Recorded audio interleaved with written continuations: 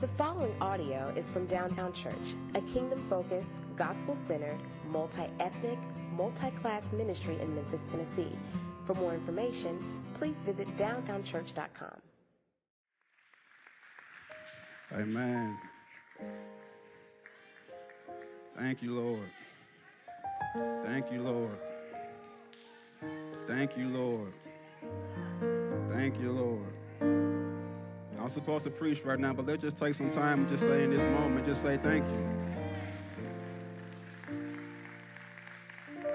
All that we have has come from him. All that we are is because of him. He is faithful. No matter what we are going through, no matter what trials, as Rebecca just said, he is the giver of good gifts. He is the one who keeps us day after day. He's faithful. The sun, the moons, and stars, they praise him. So let's join in with creation and praise our God. Amen? Amen. Let's pray. Dear Lord, we just thank you. Thank you for your goodness, Lord. We thank you for your mercy that is new every morning. Lord knows we need your mercy to be new every morning. Lord, day after day we fail. Lord, day after day we fail to be faithful. But, Lord, you have never failed to be faithful. And, Lord, because of that, Lord, we just say thank you, and we just stop what we're doing. And, Lord, we just lift our hands to you in worship and praise because you are the one true God. You are the one good God, Lord, and we just say thank you. And, Lord, now as we turn to hear your word, Lord, I just pray, Lord, that you use me. I feel weak right now. I feel tired right now. But, Lord, I just pray, Lord, that your word goes forth.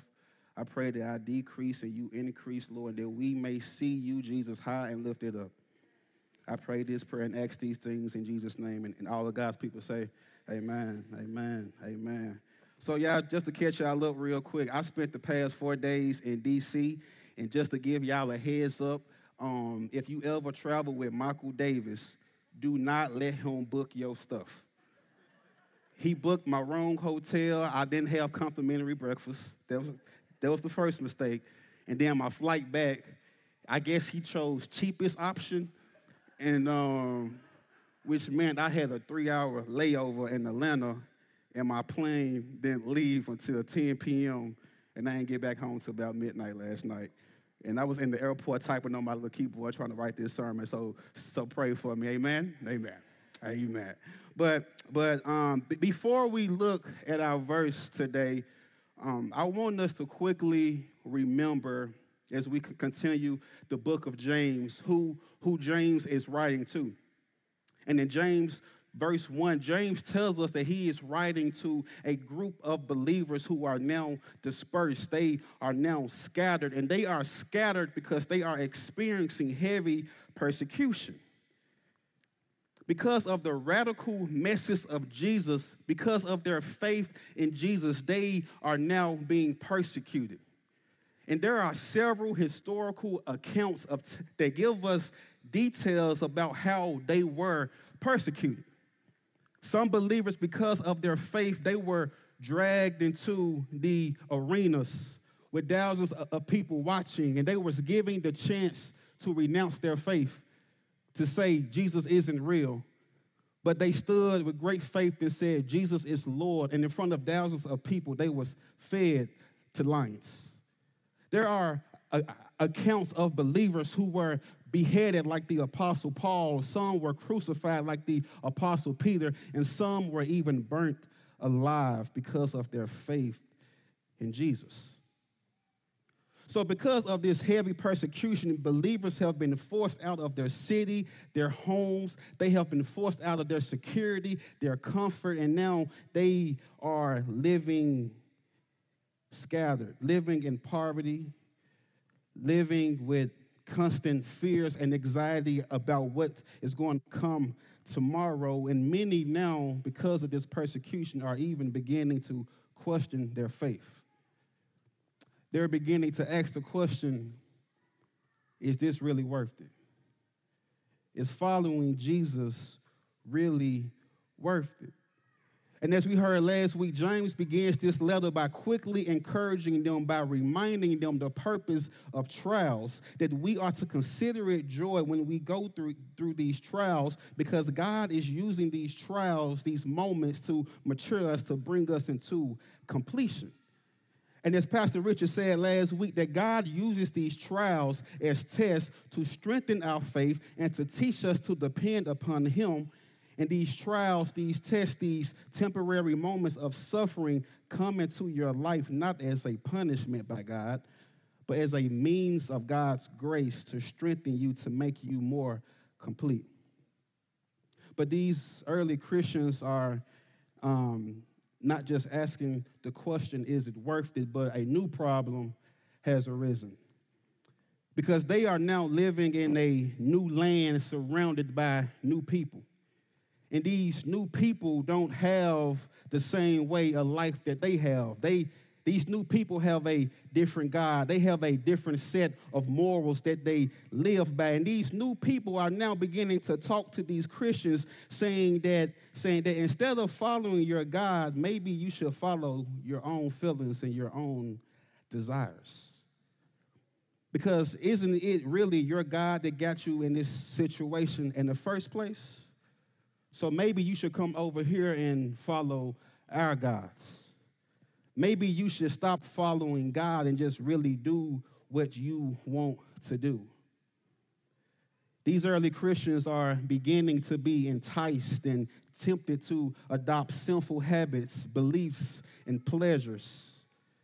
They have gone from dealing with trials that God uses to build our faith, and they are now dealing with temptations which Satan used to destroy our faith. And this morning, as we continue in the book of James, we are about to see that James is not only trying to encourage these believers to hold on during these times of suffering, but now he is telling them to hold on and remain steadfast through these temptations. Because James is aware of everyone's desire for love, comfort, and peace, and satisfaction, and power, and stability. And he knows of everyone's right now temptation to believe that our fulfillment, our satisfaction can be found outside of God's way. But now he is reminding us to remain steadfast. And if I had to give the big idea this morning, it would be simply this: that your earthly desires are good. I want you to know that our earthly desires are good, because this is how God has made us, but they will only be fulfilled when you get what God wants for you. Our earthly desires are good, but will only be fulfilled when you get what God wants for you, not what you want for you. So now turning to the book of James, let's begin reading at verse 12, and it reads as such: Blessed is the man who remains steadfast under trial. Why? For when he has stood the test, he will receive the crown of life which God has promised to those who love him. Let no one say when he is tempted, I am being tempted by God. For God cannot be tempted with evil, and he himself tempts no one. Instead, each person is tempted when he is lured and enticed by his own desire. Then desire, when it has conceived, gives birth to sin, and sin, when it is fully grown, brings forth death. Ooh. Do not be deceived, my beloved brothers and sisters. Every good gift and every perfect gift is from above, coming down from the Father of lights, with whom there is no variation or shadow due to change. Of his own will, he brought us forth by the word of truth, that we should be a kind of first fruits of his creatures. This is the word of the Lord. We say thanks be to God. Now, first things first, if you are hurting emotionally, spiritually, physically, and your pastor comes to visit you to give you some words of encouragement, what do you not want to hear? I don't know what you want to hear, but I'm pretty sure you do not want to hear your pastor walk in the room and say, count it all as joy. It's going to be all right. Just get through this and hold on, and then walk out. That's probably not what you initially want to hear in your times of trials and your times of persecution. So why does James start off this letter to these persecuted people? And this brings us to our first point. The very first thing I want us to get this morning is that there is a reward at the end of the trial. There is a reward at the end of the trial. Let's look again at verse 12. I know Richard spoke on this for the past 2 weeks, and just to let y'all know, Pastor Reeves preached verses 1 through 18 last week. I was assigned verses 12 through 18. So when he was preaching, I was like, hold on, bro, you're stealing some of my points right now. I don't know how that overlap happened, but as Pastor Richard read for us last week, verse 12, blessed is the man who remains steadfast under trial. When he has stood the test, passed the test, hanged on and not given up, he will receive the crown of life which God has promised to those who love him. See, James, I know many of us, we like our counselors and our therapists to, listen to us and, kind of give us a soft answer. But right now, James put on his coach hat. James goes into his coach mode, and he says that, hey, you have to hold on to the hope that you have. And the hope that you have is the promise that God has promised you that when you do hold on, you will receive the crown of life. And this crown isn't referring to a literal crown with diamonds around it, but the word refers to the reward that the winner won at the end of the race. So what is your reward when you hold on and remain faithful to God? It's this. This is the crown of life. It's the hope of glory. It's the ultimate rest and peace. It's everlasting life with the Father of the universe. It's no more curses but blessings. It's no more poverty but prosperity. It's no more sickness in our bodies but perfect new bodies. It's no more sin but perfect holiness. It's perfection. It's everything that we long for. And I need to be faithful to the book right now. I need to be faithful to James because James is not sugarcoating anything right now. James is not saying, hey, guys, just hang on in there and everything is going to be all right. James is not just simply saying, follow Jesus and everything is going to be all right. James is talking to his team right now and saying, hey, it is hard right now, and I know it's hard right now. In fact, it might get even harder before it gets better. But no matter what you face today or tomorrow or next week, I need you to hold on and remember to the reward that you are living for. That this earth is not our home. That's why our brothers and sisters who were just burnt at the stake, they died singing, smiling. Even though they was being burnt alive, they died looking up to the glory because they knew that they was about to receive the crown of life. This is James putting on his coat hat saying, I need y'all to hold on. I know it's hard, but I believe that we as Christians, sometimes our problem is that we have the wrong perspective. We only see today. We only see tomorrow. But I believe we have to train ourselves to have an eternal perspective. We have to train ourselves to think about eternity. We have to train ourselves to think about the reward at the end. Like for some of you who are trying to be faithful to your diet, right? Adriana and Brenda, I know y'all trying to do right now. I'm proud of y'all. When you are trying to be faithful to your diet, you don't wake up and picture fried chicken. Emily just showed me a new donut. It had some brisket on top of a donut. I said, I don't need to see nothing like that. That's an ambulance waiting to happen, right? But when you are trying to be faithful to this diet, what do you set your mind on? You set your mind on the end goal. You set your mind on the scale numbers going down. You set your mind on, I want to be healthy for my family. You set your mind on how I'm going to feel better at the end. So this temporary moment of suffering is nothing in comparison to the greater reward that is to come. I played football at Arkansas State, and my freshman year, we sucked. I'm just going to be real. I ain't going to try to sugarcoat it. We sucked. And the team sucked the previous years before that. And at the end of my freshman year, the head coach was fired, and a new coach come in. And I'm never going to forget the very first practice. At the end of the very first practice, he called us up into a circle. And football, you always got to jump up and down and be hyped. We beating on our chest and getting hyped. Coach hyping us up. And then coach said, he held up his hands, and he said, "Do you see what's in my hand?" And we was like, "Nothing's in your hand, coach."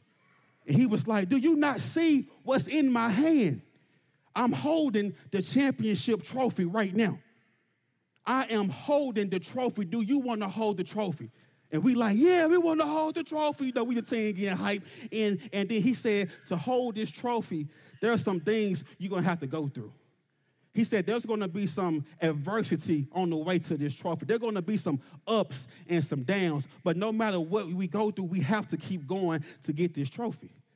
And all summer, we trained and we suffered and we went through things. But the whole time as we was training, we had our eyes set on the reward that was to come. And at the end of the season, we held that trophy. And y'all, we as believers already have the trophy. Because Jesus has already defeated the enemy. Jesus has already conquered death. Jesus has already claimed the trophy in his hand. And he has said, "I have gone away to prepare a place for you, and your reward is waiting on you." There are gifts with your name on it, but first, all you have to do is hold on to me and keep your eyes fixed upon me. But there is a problem. There's something that keeps us from fixing our eyes on Jesus. There's something that keeps us from holding on to him. The problem is instead of setting our eyes on Jesus, we are drawn away by our desires and our temptations. Look at verse 13 with me. It says, "Let no one say when he is tempted, 'I am being tempted by God,' for God cannot be tempted with evil, and he himself tempts no one. But each person is tempted when he is lured and enticed by his own desire. Then desire, when it has conceived, gives birth to sin, and sin, when it is fully grown, brings forth death." See, James is the leader of the Jerusalem church, literally, and he's the leader of the council of Jerusalem. So what does this mean? This means that James has heard many people complain, and he has heard of their many failures. And I'm pretty sure James have heard some people say that the only reason why I keep sinning is because God himself is tempting me to sin. And this isn't a common way of thinking. This isn't new to humanity, because we see this first with Adam and Eve.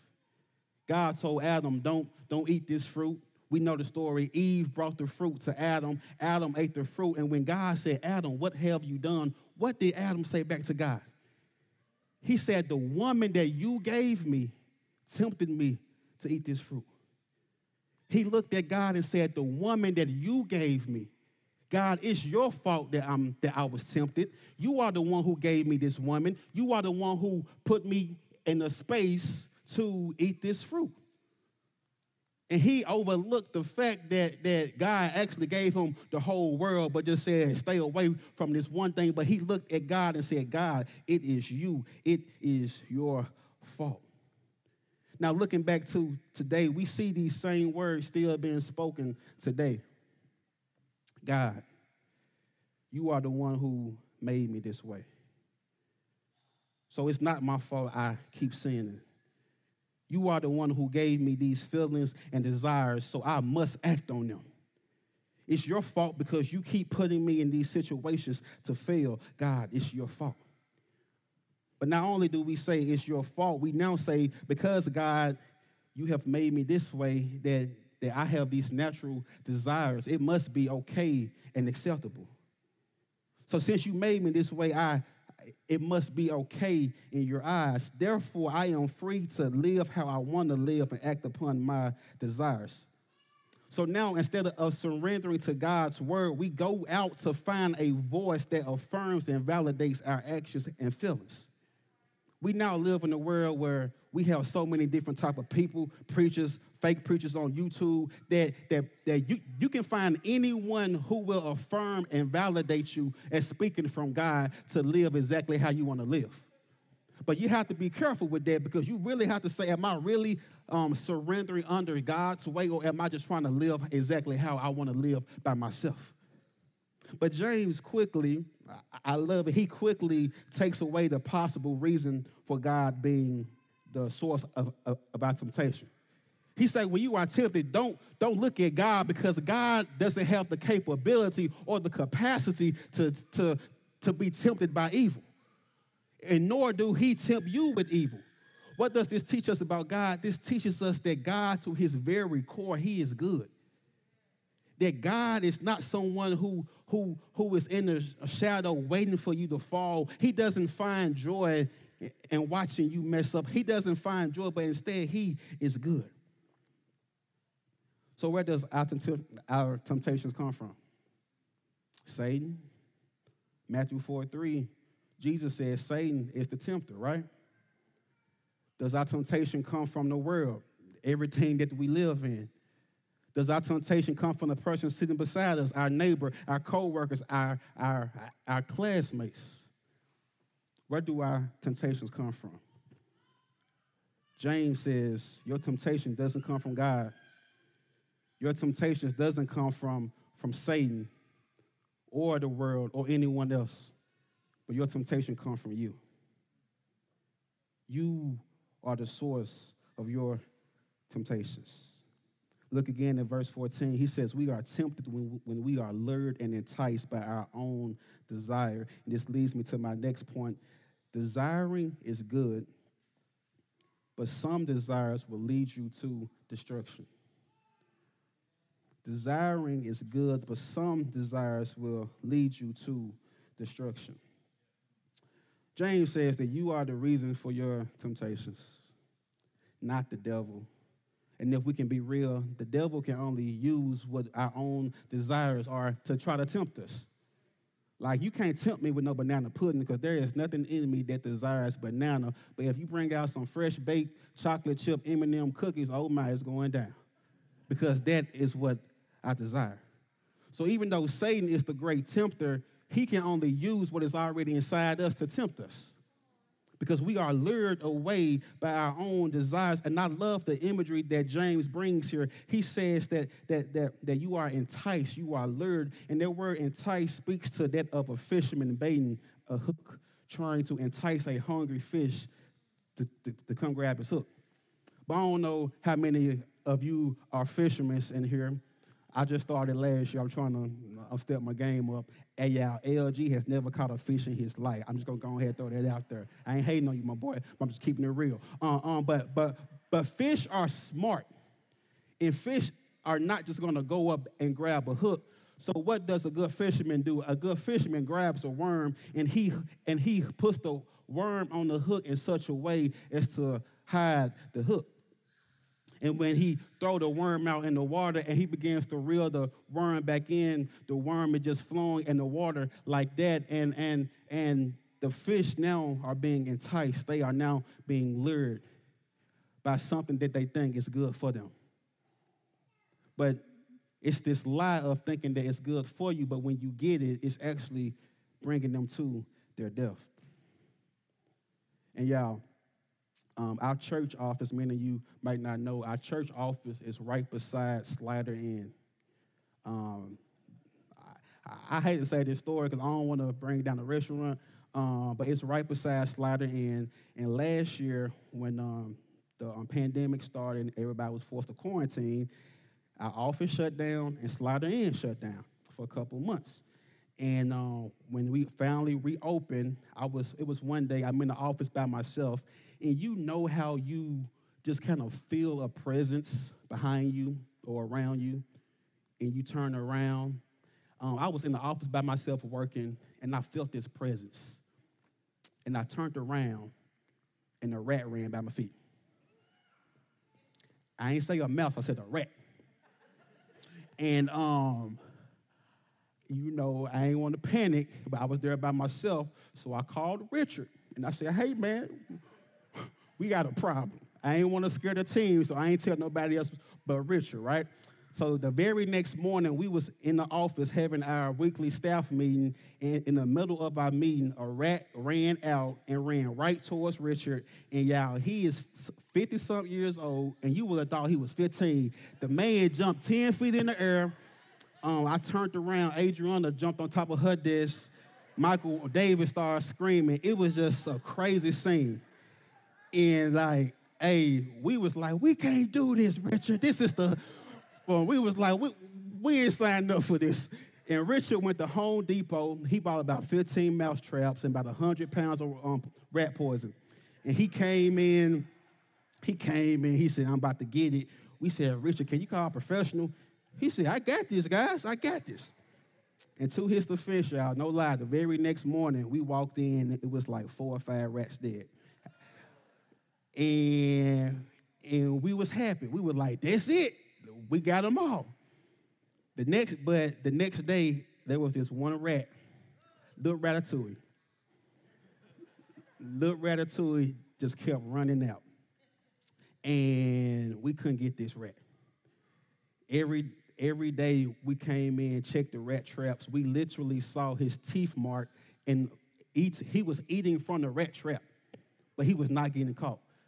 So Richard took some poison, put it in the peanut butter, thinking that he was going to eat the peanut butter and eat the poison. And the next day, we saw teeth marks in the peanut butter. But he still didn't eat the poison. And then one day I walked in the office, and there was little Ratatouille dead in a trap.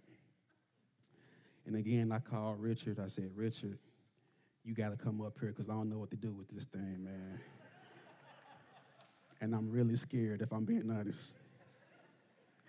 And I want us to think about what killed this rat. Did Richard kill this rat? Did the rat trap kill this rat? Did the peanut butter kill this rat? This rat was lured and enticed by his own cravings, his own desires. This rat knew exactly what this poison was because it saw it kill half his family. I was being serious. I wasn't trying to be funny.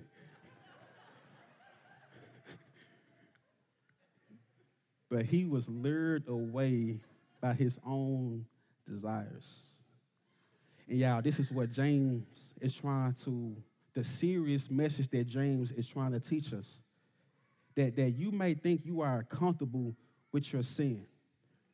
Because temptation and sin has a way of just creeping into your life and becoming normal and becoming okay. I'm okay because I'm not like those people. It's okay for me to gossip. I'm not out here living like them. It's okay for me to lie because I'm not living like them. It's okay for me to flirt with this person who I'm not married to because I'm really not hurting anyone. But James is trying to warn us of the danger of temptation. Because temptation says that it might be okay today, it might give you a little pleasure today, but he says that it's actually growing like a baby in a mother's womb. And what temptation gives birth to is nothing good. It gives birth to sin, and sin, when it fully comes forth, brings forth death. And you may be thinking, I'm living in my sin right now, but I'm still alive, so how does sin bring forth death? Sin destroys your relationships. Adultery in marriages, lying in friendships. Sin destroys your character and your integrity. It destroys the favor and blessing that God has over your life. And finally, sin destroys your relationship with God. That because of our sin, that we are literally separated from God, facing the final death. But y'all, there's good news. And the good news is this, that desiring is good, and desiring points us to the one and only who can satisfy them. Desiring is good, and our desires points us to the one who can satisfy them. Now look at verse 16 with me. It says, do not be deceived, my beloved brothers, because every good and perfect gift is from above, coming down from the Father of lights, with whom there is no variation or shadow due to change. Of his own will, he brought us forth by the word of truth, that we should be a kind of his first fruit, of his creatures. See, temptation over promises and under delivers. It promises you life and fulfillment, but gives you disappointment, destruction, and death. And I want you to know that this sermon today is not a message that is judging you or condemning you, but this sermon is a message of love and compassion and concern, saying that I know the trials and the struggles that each one of you are going through. I know you are being tempted to flee from God, tempted to walk in this sinful lifestyle. But this sermon is a message, a plea to tell you, do not be deceived, but to hold on to the truth. And James says the truth is this, that God is the Father of lights, that he is the one who is holy and pure and righteous, that he is the Father of lights, meaning that he created the sun, the stars, the moon, and that James said that he is not like a shadow that changes over time, which means he will never change. That he is the one, that he is the rock on which you can stand. And verse 17 also says that he is the giver of every good and perfect gift. It comes from him. So every desire that we had are only met and fulfilled when we surrender our desires to the Lord. I can't help but think about Psalms 37, verse 4, that says, delight yourself in the Lord, and he will give you the desires of your heart. See, God being the Father of lights means that he is the creator, and he created you. And he created you with desires. And by creating you with desires, he created you in such a way that your desires will only be met by and in him, not by and in the world. And before I sit down, I want us to get happy off this.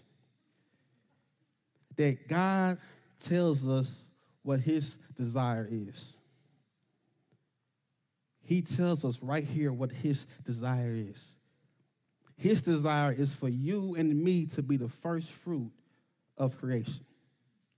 Now, I got to break that down real quick because, first fruit ain't how we talk in America, right? So the first fruit was the best of the best.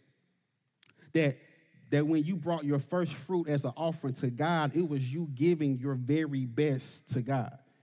It was you giving your most prized and treasured possession to God, the best of what you had, the best of your time, the best of your crops, the best of your wealth, the best of whatever it is. And that's our first fruit, giving it to God. But God said, my desire is for you to be my first fruit.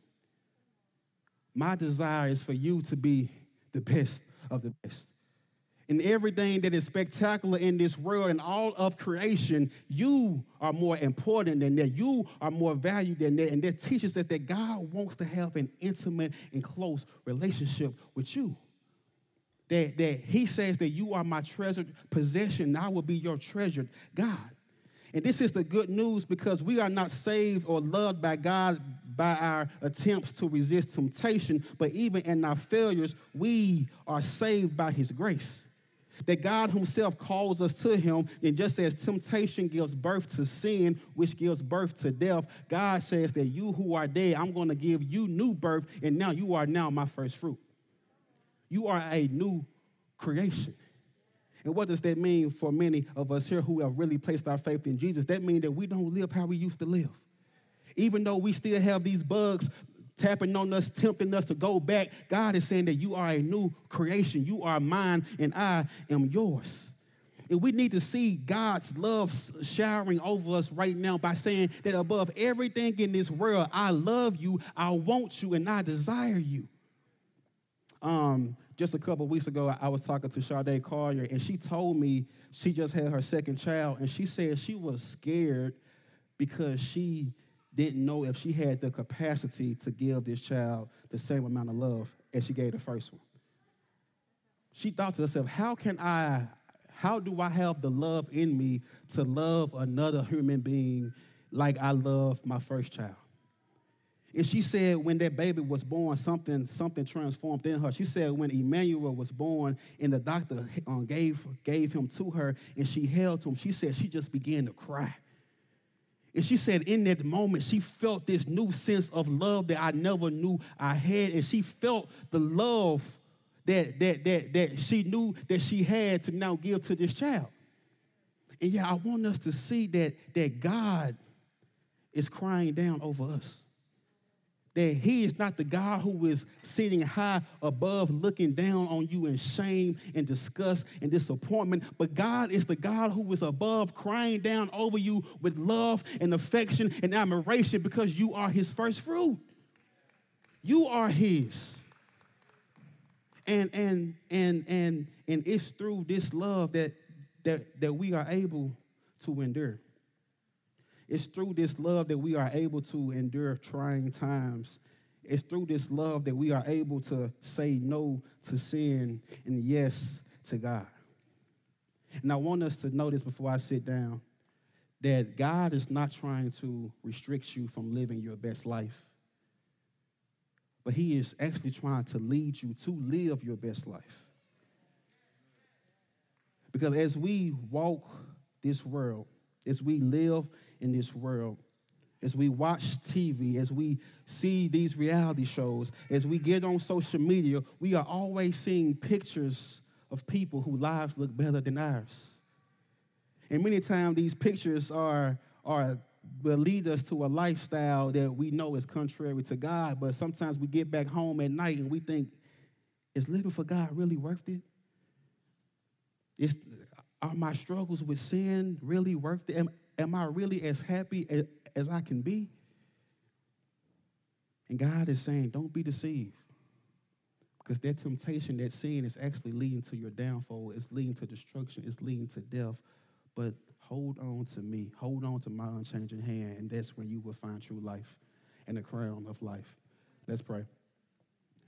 Father God, Lord, we just thank you for your faithfulness again.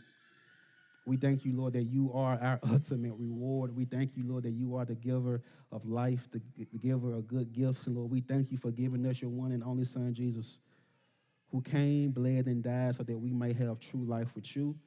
But, Lord, he didn't only die, he got back up, finishing and confirming our hope that we will get back up to, Lord, and that we do have a home in heaven. So, Lord, I just pray, Lord, that you keep us, Lord, that we are weak, but, Lord, your grace is sufficient. So, Lord, I just pray that you be our Father who covers us, who keeps us, who leads us and guides us. I pray this and ask all of these things in Jesus' name. Amen.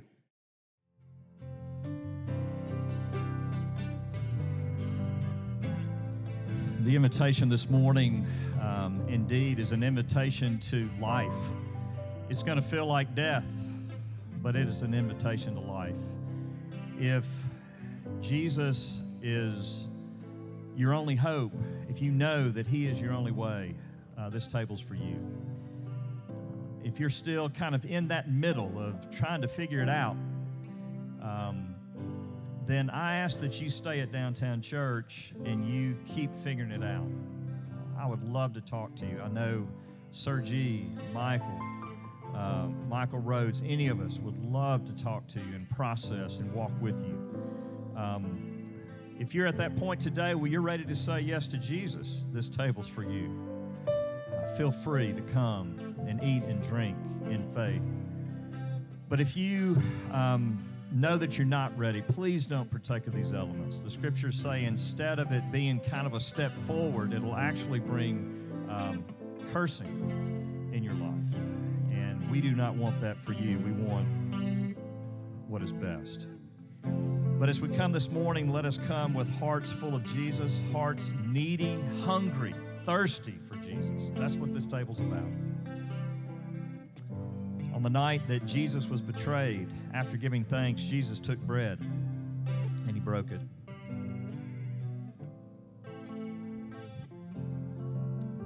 And he said, "This is my body, which is for you." And after supper, he took the cup and he said, "This cup is the new covenant in my blood. Do this in remembrance of me, for whenever you eat this bread and drink this cup, you proclaim the Lord's death until he comes.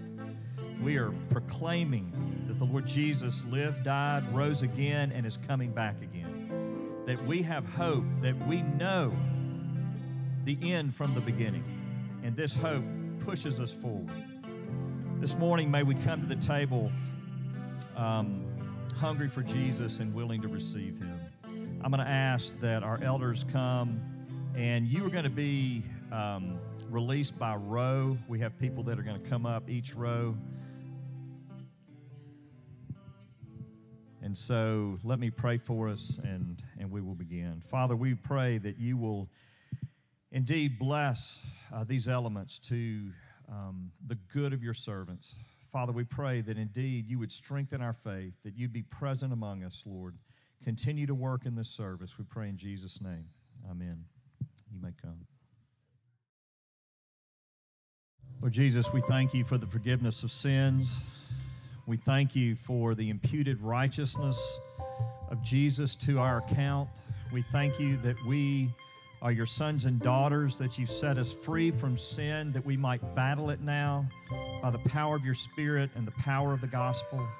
Oh God, I pray that we would leave this place today empowered to do just that, to battle sin, that we might love you and love neighbor, that we might be elements of justice and mercy and goodness to our neighbor, to those in our own household.